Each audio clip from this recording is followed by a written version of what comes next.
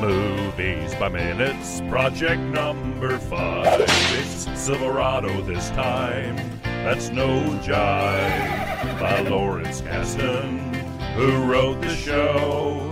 Let's settle up now, kids, 'cause here we go.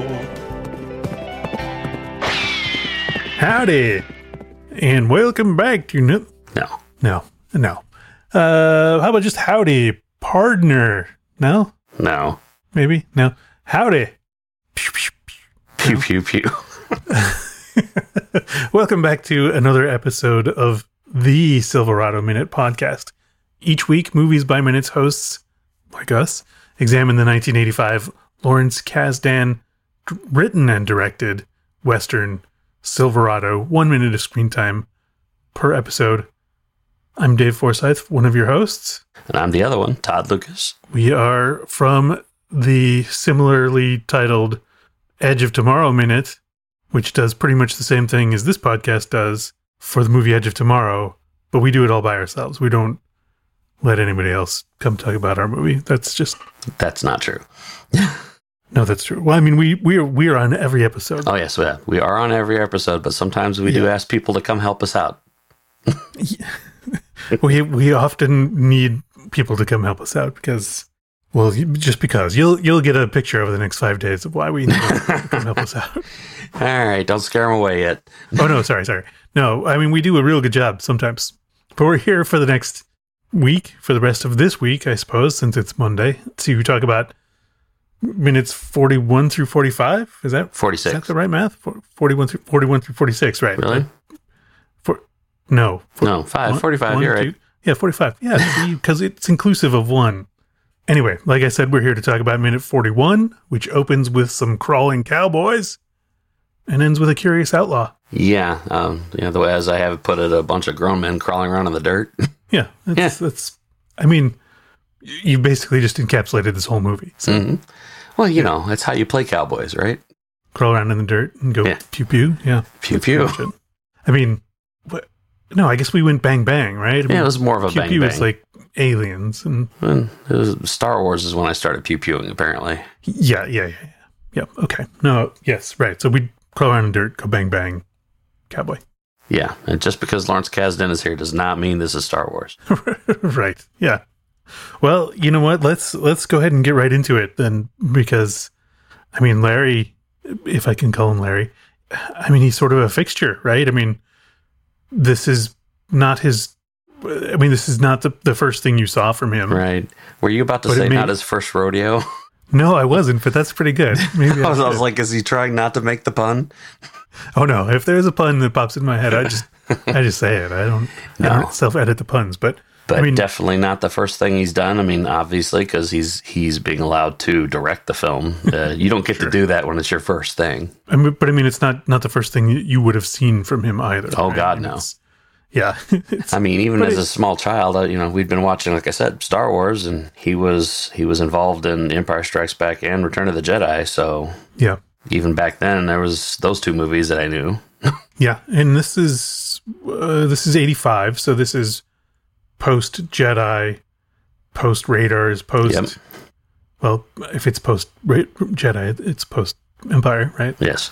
I mean, and those are just his writing credits, right? Like, right.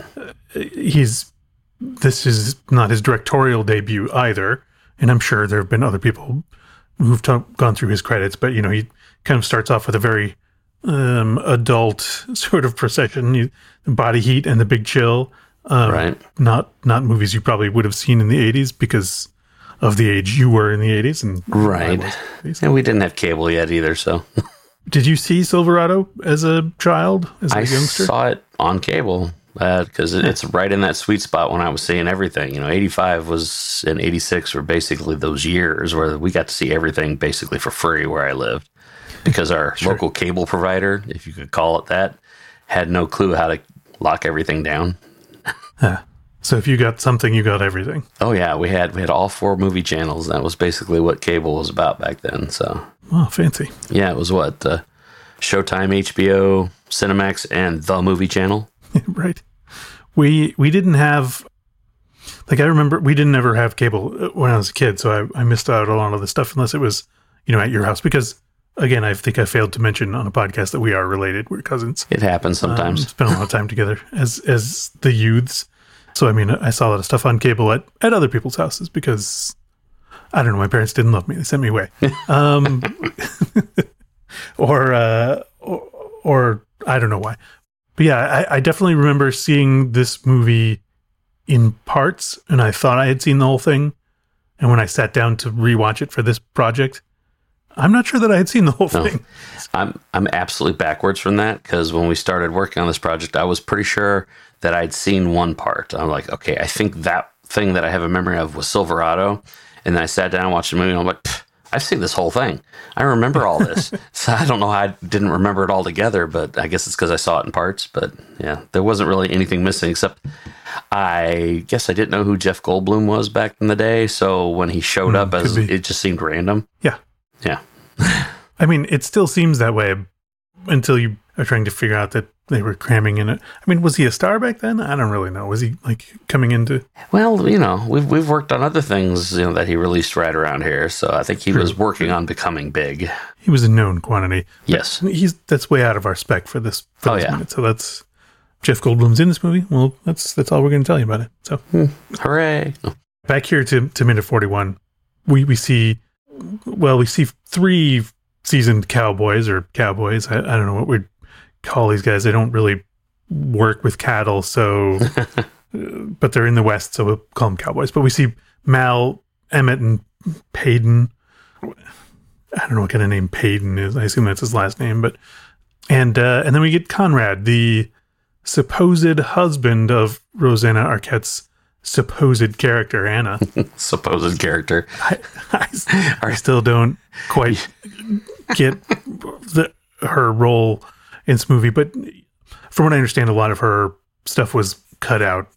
I don't know why. It's a pretty long movie already, so yeah, anything having to do with her would have been a talky bit. And probably this movie has plenty of those already, so.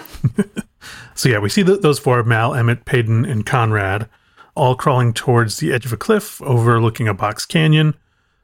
Hopefully the previous hosts of this have all run down the credits for the big 3 that I already mentioned. Right. That are hanging out over the rim, because I don't really want to do it. But we probably should give old Conrad here some time, because he may not be with us very long. But he's played by Rusty Myers, who has a fairly long list of credits, but I'm not terribly familiar with any of them. He seemed to have a lot of cowboy roles early in his career and a lot of Vegas-based roles in the more recent years, with a healthy dose of cop roles in between. IMDb also lists him as a casting director, so it seems like he might have had a healthy career in the picture somewhere, but maybe not a lot of acclaim, which is fine. It takes a village. He had previously played Rosanna Arquette's boyfriend in a made-for-TV movie, The Ordeal of Patty Hearst. So this is a bit of an upgrade for both of them. Do you think that Arquette just told the casting director who to pick? He's like, here, just get him. He's a cowboy. He'll do it. It'll be fine. We've worked together. Maybe.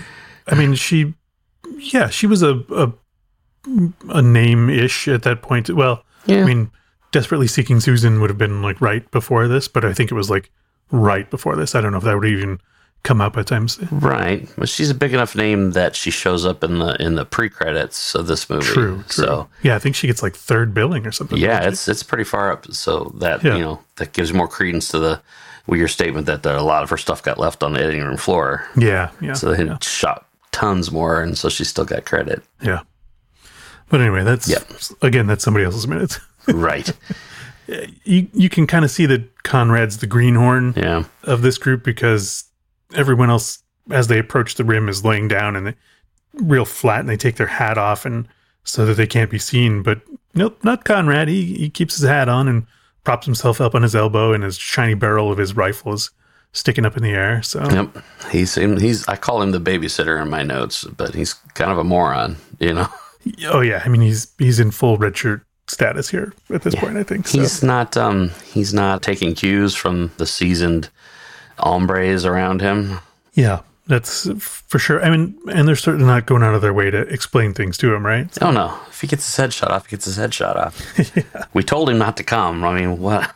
Yeah. But as Emmett's the last one to get to the edge, and he does a full-on elbow crawl to get up there. And as he gets up there, we see a bit over the ridge, and we can see a fairly established camp. You know, it's got at least one wooden structure that is kind of built up, but it's got just leaves or branches for a roof, which is that's normal. But before we get away, I've got a question. Oh, sure. Yeah. Do you think that Emmett's leather pants are just a bit too tight? Because that's what's dead center on the camera for a good long bit. You know what? I'd have never worn leather clothing other than like belts and shoes, probably, maybe gloves. And I know there's a lot of change in the shape of leather over the time that you wear it. Yeah. So I can't imagine that it would be easy to keep leather pants, like real leather pants, in such a tight fashion for very long. So they're shiny still. Usually that's the first place that wears is your seat. So yeah. I know they're not skin tight like you would see these days, but right. As soon as you bend your leg just a little bit, I mean, he's laying with his legs completely straight, so there seems to be a bit of give. But leather like changes over time, but it doesn't give in the moment. So if something dramatic were to happen, he would injure himself, right? Theoretically, you're talking to the wrong guy. Like I said, leather pants have never been an item that I wanted to never for me either. Stick my posterior into. So yeah. Yeah, well, like you said, you know, leather shoes and leather belts especially. And I mean, I've had moments when I've hurt myself wearing a leather belt. You know, it's like if there'd just been a little bit of give, maybe there wouldn't be like this horrible abrasion there. I suppose, yeah. Stretch leather, is that a thing? I don't know. No, okay. It'd be some sort of faux leather. Something. But like I said, Emmett does his full elbow crawl up onto the ridge, and we can see down into the canyon, and the one wooden structure. There's 2 tents, lots of barrels and wooden crates strewn around. Do I have to say wooden crates, or is that no? Does crate just denote a wooden box? Yeah, crate is a box made out of wooden slats, so it's not an airtight box. So it's like I don't have to say X's chap, right? All exactly. All chaps are by definition, right? So I don't have to say wooden crate. It's just crate. Okay. Crates are wooden. Barrels are wooden. You know. Okay. Yeah. Right. Does lead oats and mares lead oats. Okay. So there seem to be about 20 to 25 guys, as well as sort of a makeshift horse corral with. I can't really tell how many horses are in there. There's several. I'm sure it's an accurate number. Let's assume one per bandit, or one per bandit plus maybe a couple for a cart or a wagon or something. It's not doesn't look like real fencing. It looks like they've just jammed tallish, straightish sticks into the ground close enough to, you know, sort of infer fence to the horses, because they seem like fairly tame horses, you know, that don't necessarily right. We see it a little bit later, but it looks like they've very sparsely strung a little bit of barbed wire along them. It's like like you said, it really isn't enough to stop a horse if they wanted to go, but you know, they're domestic and they're like, oh, this is where we go. Right. This is where we'll stay, and you know, if the food dries up, then we'll think about getting out. So there's a dirt path that comes through the canyon that's pretty well trodden. The camp itself is in sort of a snow-covered rocky clearing, right? Right. And appropriately for a snowy hideout, there are at least 2 guys tending a fire and 2 more chopping firewood. And none of the tents or barrels or crates have much to any snow on them, which leads me to believe they may have just put this hideout together recently. Like after some it's the sort of thing that you move around a lot, or you use it as a work surface or whatever. I mean, up top with our heroes, there's snow on the ground, but it's like that real light dusting you get when it's really cold, but it still insists on trying to snow. Little tiny crystals. And, you know, they're in the mountains, so theoretically they get, you know, there would be some snow that just hung around there for a while. But yeah. Well, it does at least explain all the massive amount of clothing that everybody's always wearing. Because at the early parts of the movie, it looks like we're in a more temperate area, but yet everybody's still got so many layers on. I'm like, I'm just getting sweaty just watching these people. I don't realize how cold they're. Because like even here, I would expect to see like their breath while they're up there on the ridge, but yeah, right. You don't really. No. So I'm not sure what's up there. Yeah, I mean, it's the whole thing was shot in New Mexico, where there's plenty of that sort of high desert, where you get up into the mountains, things get cool and snowy, and you get down a little bit lower, and it's hot and sweaty, and it just confuses me and doubles my wardrobe expenses. So we look around the hideout, and there are various men doing other jobs. We can see about half of the men from the camp are gathered around a small cart, and it's all men. There's no indication that there are any women there. But half of them are gathered around a small cart or wagon, something that looks like it would have had horses attached to it at some point, but doesn't at this moment. And you see them looking through a trunk, and then they close the lid, and I think we can sort of infer that this is the loot they stole from the wagon train. Right. Seems a little conveniently timed, but okay. Yeah. But yes, exactly. They find them looking through exactly the thing that they came looking for. So, but the camera then jumps back to the good guys, and the camera's still sort of where we left it on the ground, giving everybody in profile. And Peyton looks over at Emmett and says, hanging around with you is no picnic. And then the camera cuts to an overhead shot, and we can see like the backs of the good guys' heads, right? As they're looking down into the canyon, and we can then see down into the canyon. So you're seeing them and the canyon at the same time, which is sort of a new view for us. But once again, you can see Conrad's head sticking out further than anybody else's, and his hat's still on. This guy's got a death wish. Yeah. Sunlight's still glinting off of his rifle barrel as it sticks out past the rim of the canyon. Mm-hmm. Yeah, hopefully he's a good farmer. This is about the time that we finally hear some score kick in, isn't it? Yes. Yeah. It's I'm not exactly sure if it's before or after the line. Emmett asks, anybody got any ideas? And right around here, we do have some score kick up. It stays kind of low in the mix, but it'll pick up shortly. Right. It has some very familiar feelings to it. As if maybe cribbing from things that have just been popular very recently to the shooting of this movie. Yeah. Yeah. Yeah, it definitely has that Empire Star Wars-y sort of feel to it, right? Yeah. It's got the oboe and the violins, and even the Celeste. It uses the little Celeste ring. That's kind of a quiet and almost chimey, but it's really like a weird piano. Yeah. I mean, maybe that was just the style at the time, or I mean, having Kasdan be there obviously puts it in the front of your mind. Right. And, it's not John Williams showing up to do this. This is Bruce Boughton.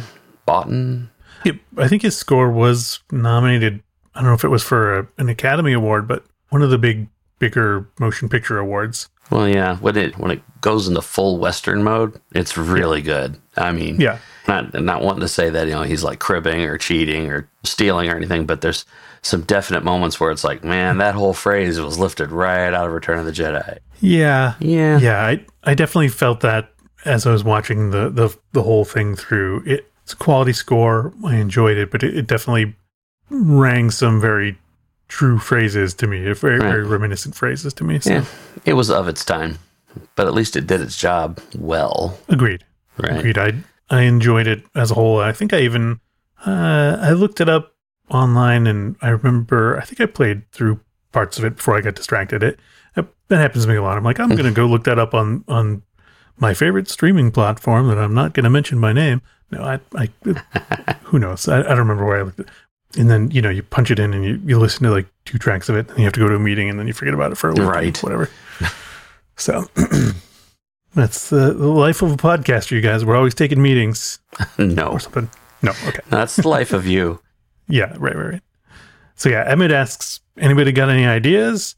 And then we get a pretty quick cut to a spot around the campfire down in the hideout, and we get 5, we'll call these the bad guys, right? Yeah, are standing around the fire, pouring drinks. Some are getting their drinks from a wooden cask, which I presume is whiskey. But one guy's getting coffee poured for him from one of those enameled steel kettles, kind of slopey sided things. Have you ever had cowboy coffee? I have not. Have you? You? Yeah. Oh, yeah. Many times. It's a thing. Often when camping, someone decides they want to try their hand at it, and it's got. I mean, like all coffee brewing methods, it's got the grounds, hot water, and time kind of thing going on for it. But this is really just a bucket of hot water and some pretty coarse grounds that you throw in there. And there's a few methods that people use to try and filter it, sort of. A lot of people will tell you to mix an egg and the shells with the grounds, and as it sort of heats up, the egg congeals like eggs do and kind of binds with the grinds, and then it all kind of sinks, or you can easily scoop it out later.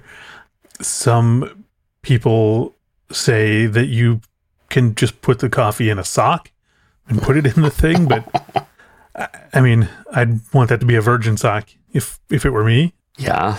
What's the point now? Yeah. But these guys really don't seem like they are clean sock or egg types. So yeah.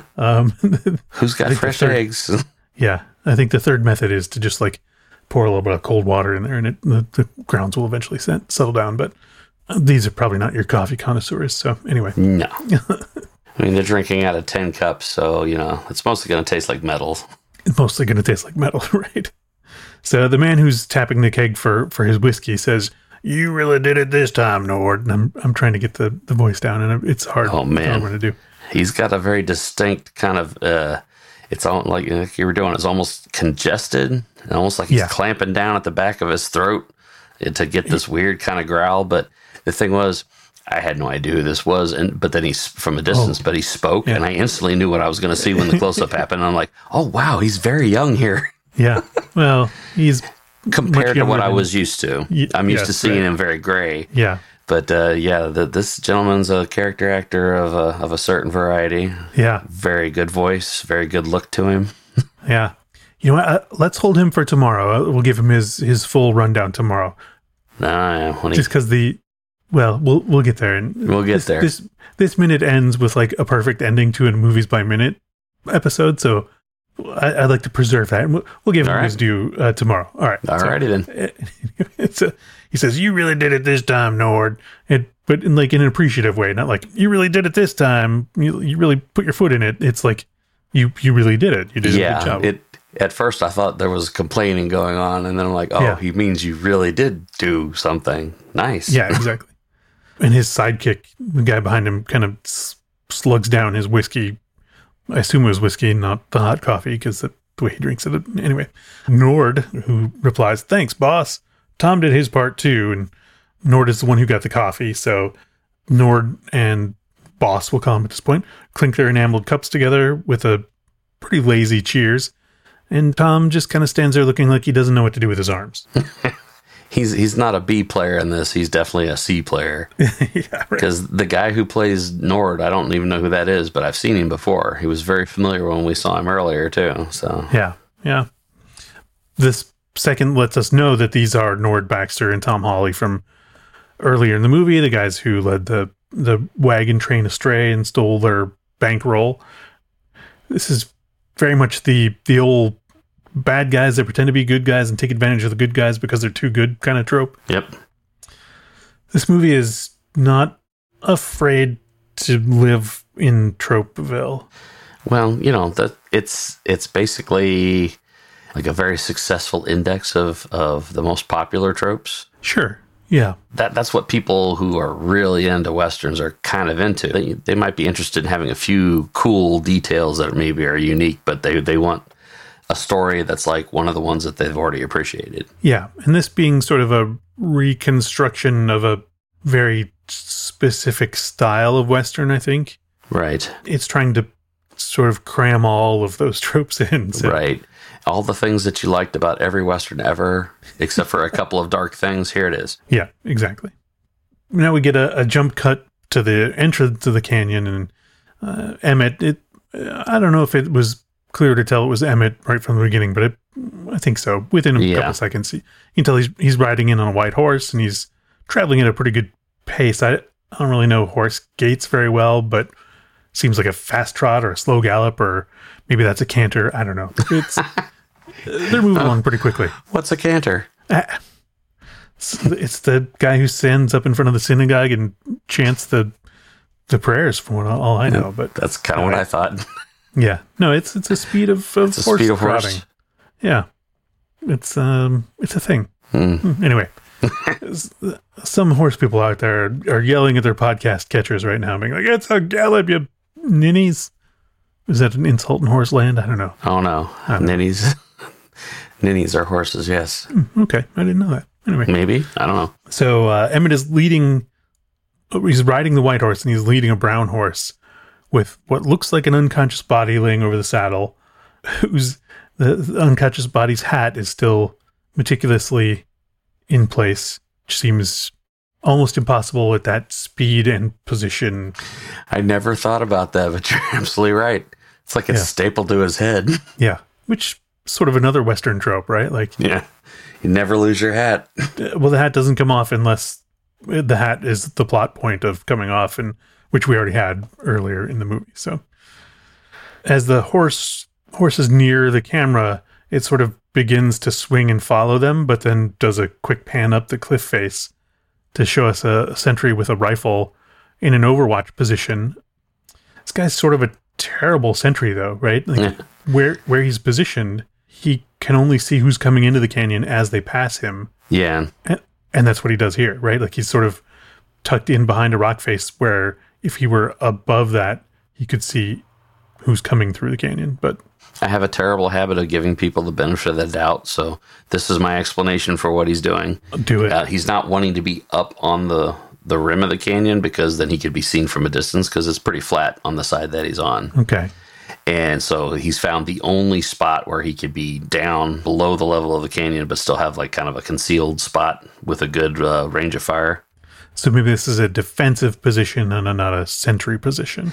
You wouldn't want them to see you as they're coming in. If somebody's coming in to attack you, you would want to be able to snipe from behind. As a terrible sentry, right? he does well. No, I guess either way he's doing badly, because he's positioned poorly for sentry work. But then he gets unknown people trotting into his hideout and does not take that shot at them, right? No. So now he just yells, "Coming in! Coming in!" Is that what he yells? Yep. I was either yelling coming out. That's kind of what it sounded like, or I'm a noun, or Herman known. You're not supposed to be a noun. You're supposed to be verbing right now. That's right. That's right. Whatever it is that he yells, it's not what I probably would have yelled. I would have just yelled, "Hey!" No, that's all right. That's an in-joke from another podcast. Yeah, but it seems to do the job, right? Because back at the fire, the yelling has gotten the attention of the boss and his sidekick, and the cookie, right? The cook at the fire. You notice how smoothly they all moved from whatever they were doing to turning to face out, drawing their guns and drawing the hammers of their guns all in the same motion.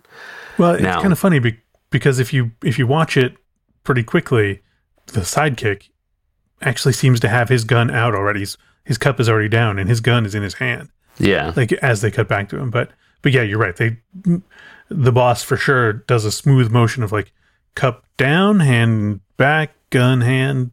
He's really smooth about it. So, but it's all these actors are literally they've been steeped in the tradition of working in westerns for so long that they always they draw and they pull the hammer even if they're not intending to fire right away. Yeah.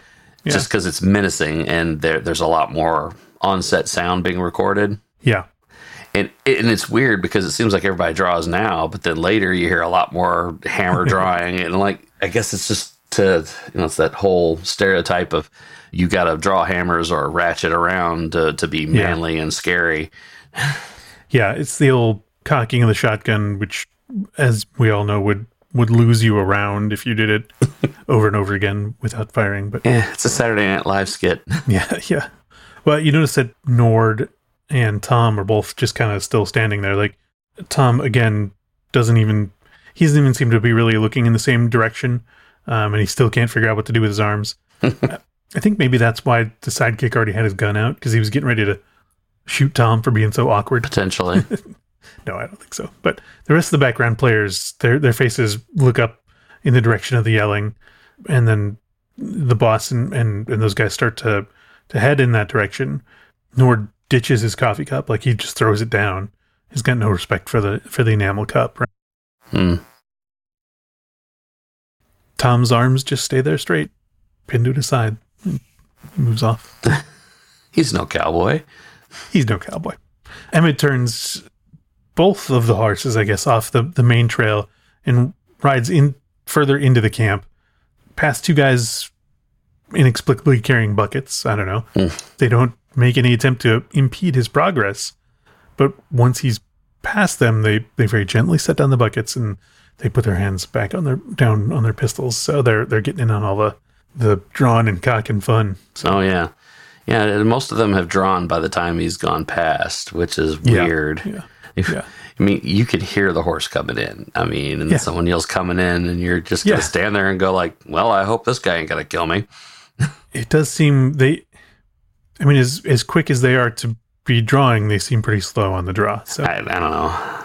Do you think that this kind of stuff is just constant for them? So every time something weird happens, we got to stop and make sure we know who it is before we just blast them? Maybe. I mean, you see Tom and Nord had been out on their own job, right? And then come in with the spoils of that job. And, who knows how long that could have potentially taken them to do, right? Did they leave this hideout in the morning, go to whatever town that was, something? Tarley? Tarley. Something. Okay. Tarley, yeah. And meet up with the wagon train. But, I mean, it would have taken some time for them to be known to the wagon train people. I mean, this is like a multi-day operation, right? So they could have been gone. They should have been. This has been like a week, I think, hasn't it? Yeah, maybe. It's hard to tell. That's one of the main problems I have with the movie is that I could just never really work out the time frames because it stretches out forever and then all of a sudden everything happens at once. So maybe there are like 50 guys in this gang and there's like 25-ish here now and there are other ones out on other jobs and just... it's like the mob, you've got the boss who's taking a percentage off everybody's job and everybody's earning. So everyone does well. It's, I don't know.